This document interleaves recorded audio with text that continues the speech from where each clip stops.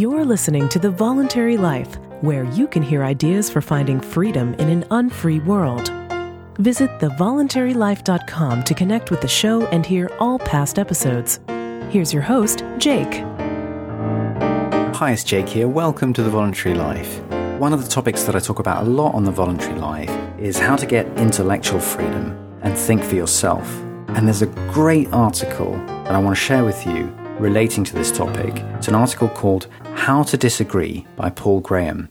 Paul Graham is one of the founders of the Y Combinator startup incubator. He's a venture capitalist and originally a computer programmer.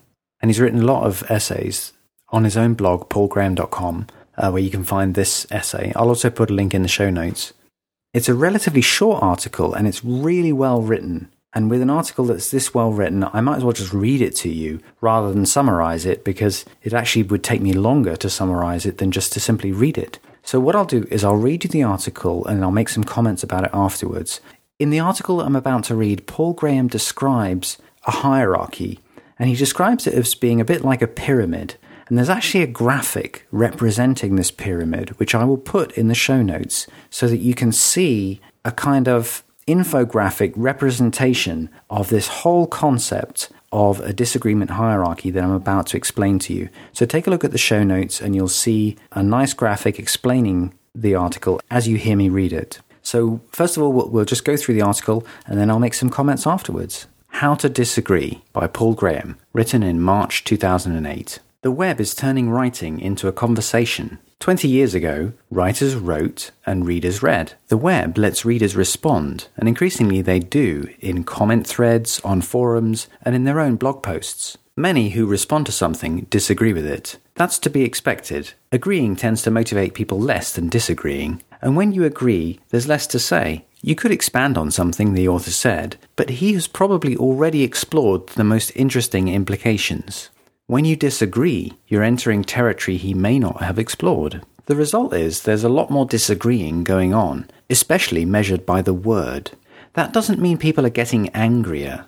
The structural change in the way that we communicate is enough to account for it. But though it's not anger that's driving the increase in disagreement, there's a danger that the increase in disagreement will make people angrier, particularly online, where it's easy to say things you'd never say face to face. If we're all going to be disagreeing more, we should be careful to do it well.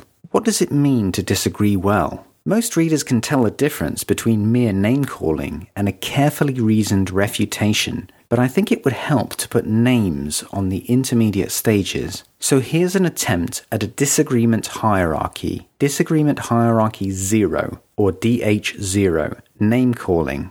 This is the lowest form of disagreement, and probably also the most common. We've all seen comments like this, quote, "You are a fag!" !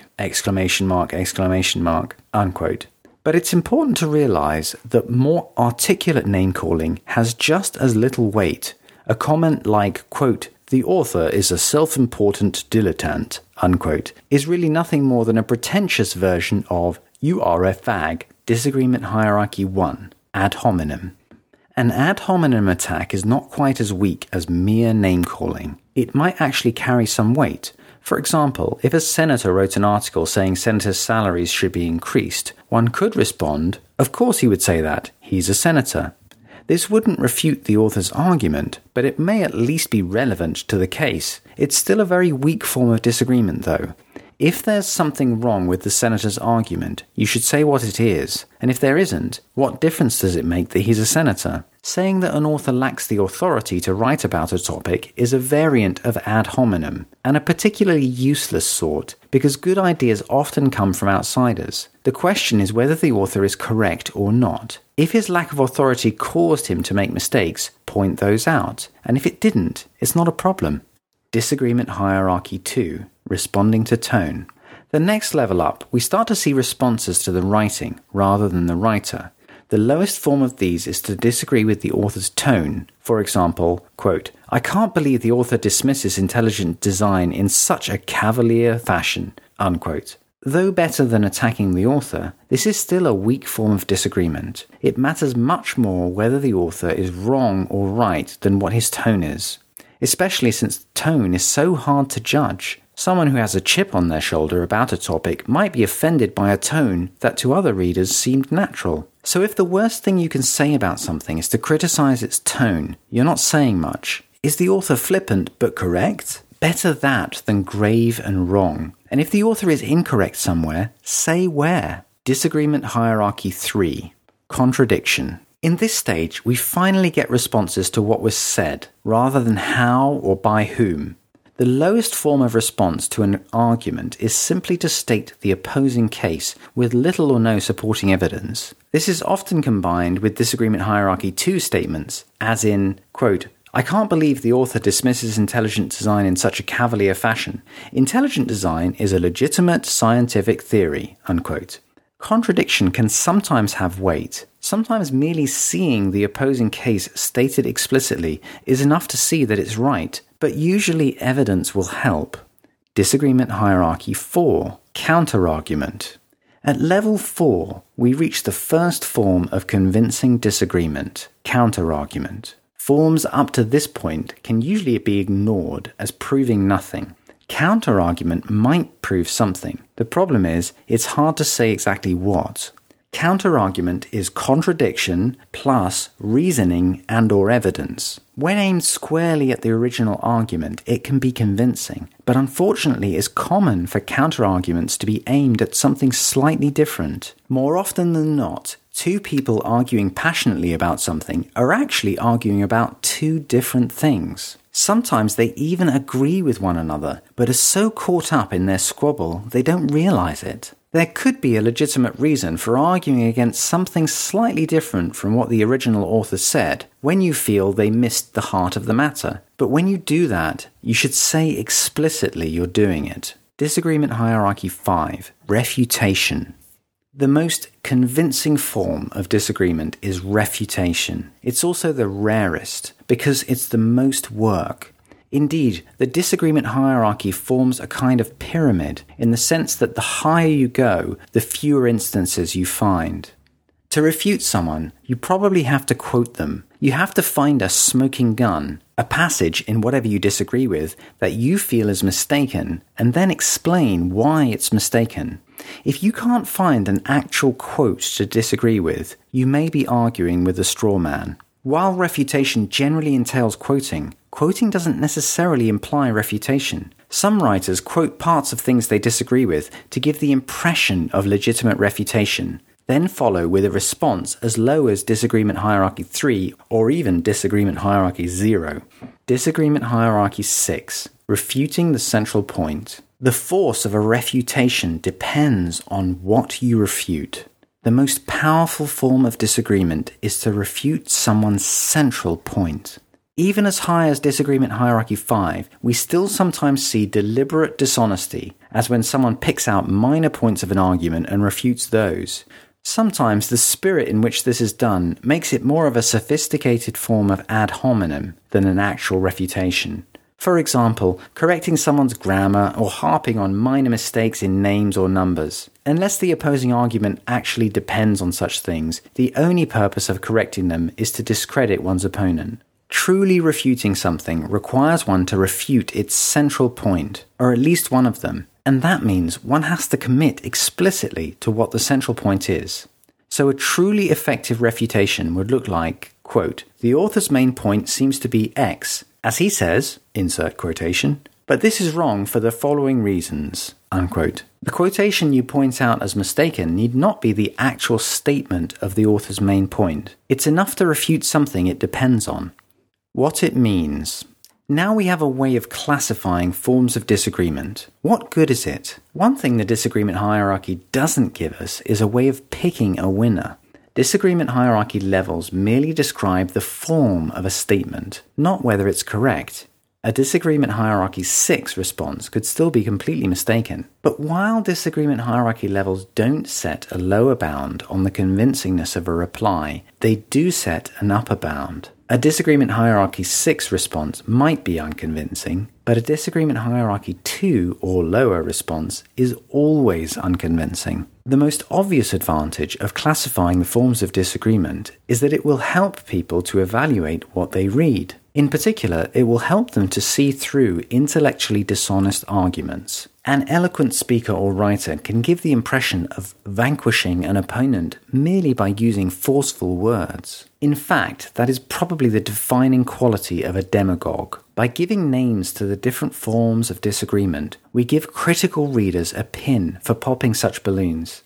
Such labels may help writers too. Most intellectual dishonesty is unintentional. Someone arguing against the tone of something he disagrees with may believe he's really saying something. Zooming out and seeing his current position on the disagreement hierarchy may inspire him to try moving up to counter-argument or refutation. But the greatest benefit of disagreeing well is not just that it will make conversations better, but that it will make the people who have them happier. If you study conversations, you will find that there's a lot more meanness down in DH1 than up in DH6. You don't have to be mean when you have a real point to make. In fact, you don't want to. If you have something real to say, being mean just gets in the way. If moving up the disagreement hierarchy makes people less mean, that will make most of them happier. Most people don't really enjoy being mean. They do it because they can't help it.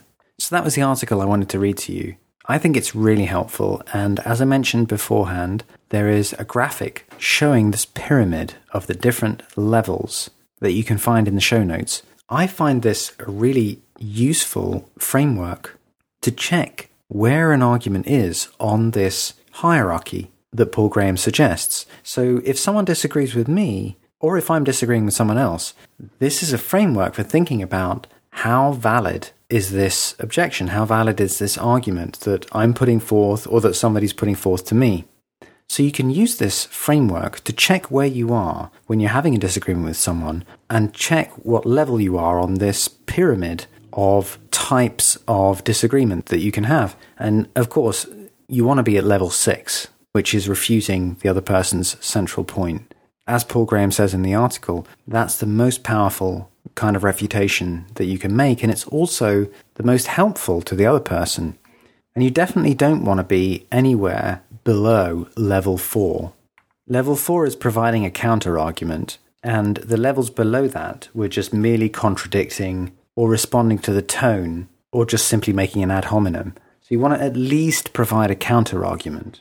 And if somebody presents a disagreement to you, this is a way of checking, have they at least reached the level of providing a counter-argument? And have they gone beyond that to really refute your point, and indeed refute your central point?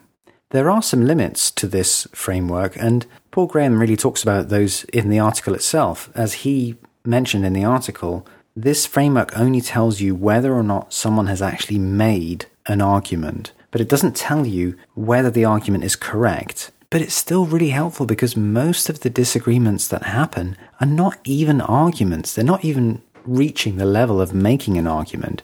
They're mostly at things like disagreeing with the tone. When you read a disagreement online, typically it's along the lines of, oh, I don't like the way that this guy talks, he's really condescending, or something like that. And that is not an argument. It's a disagreement with tone. It doesn't even reach the level of providing a counter-argument or refutation of a point.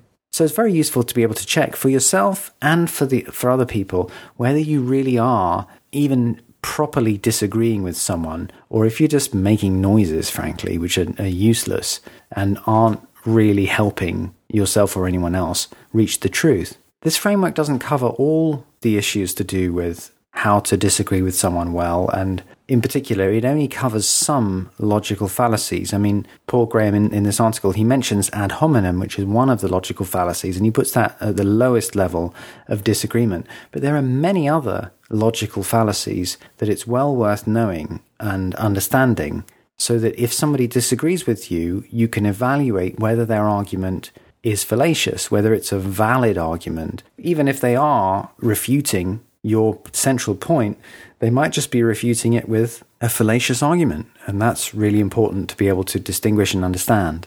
And there are lots of other bad ways of disagreeing with people that you see that aren't really covered in this framework by Paul Graham. One that I have experienced a lot is the yeah but game. And that is when somebody will disagree with something I've written or a podcast, and they will make an objection to something I've said in a podcast or an article, and I'll tackle that objection and explain to them, and I'll show why my argument's valid and why their objection isn't valid. And what they will do is, rather than acknowledge that or in any way pause, they'll immediately just throw up a different objection without pausing, without stopping, without even acknowledging that their first objection wasn't valid. And when that happens, what's clear to me is that that person is simply just throwing objections. They're not actually interested in the ideas that they're bringing up in disagreement. They just want to disagree, and they just want to try and win points or in some way bring down the article or podcast or whatever it is that I've done. So I've seen that a lot, and you will probably experience that yeah but game. And it's a psychological game that gets played out all the time. Another problem that I've noticed is one that I heard described quite well by Sam Harris in a conversation that he had with Joe Rogan. Sam Harris is the neuroscientist who writes a lot about atheism. And although I am an atheist, I disagree with him about a lot of philosophical issues, but I thought he made this point really well. He was talking to Joe Rogan about the difference between debating and mixed martial arts, because they both practice mixed martial arts. And Sam Harris said the problem in debating is that nobody ever taps out. And what he was talking about is that in mixed martial arts, if you're involved in training combat, then the rule is that when you know that you've lost, you tap out, and your opponent has to let you go. If they've got you in a hold or if they're hitting you or something, you have to tap out, and that means that you acknowledge defeat and the other person has to let you go, and the round stops there. And Sam Harris was making the point that in debate, nobody ever taps out. Nobody ever acknowledges that they have been refuted and that they've lost an argument, essentially. And so that's another kind of problem that this framework of Paul Graham's doesn't fully tackle, is that, you know, if you're dealing with somebody in bad faith who's not interested in the truth, they won't necessarily acknowledge when their argument's been refuted. So there's lots more to say about good ways to disagree and bad ways to disagree, but I found this article by Paul Graham really helpful, and I find this framework really helpful. This is a useful way to think about the quality of your disagreements and of other people's disagreements with you, and to think about whether or not you're really presenting arguments or whether other people are really presenting arguments to you. So that's all for this episode. I hope you found that interesting, and I'd love to know what you think. Thank you for listening to The Voluntary Life. If you have feedback about the show, please email jake@thevoluntarylife.com. If you enjoyed this program, please share the podcast with your friends or click the donate button on thevoluntarylife.com.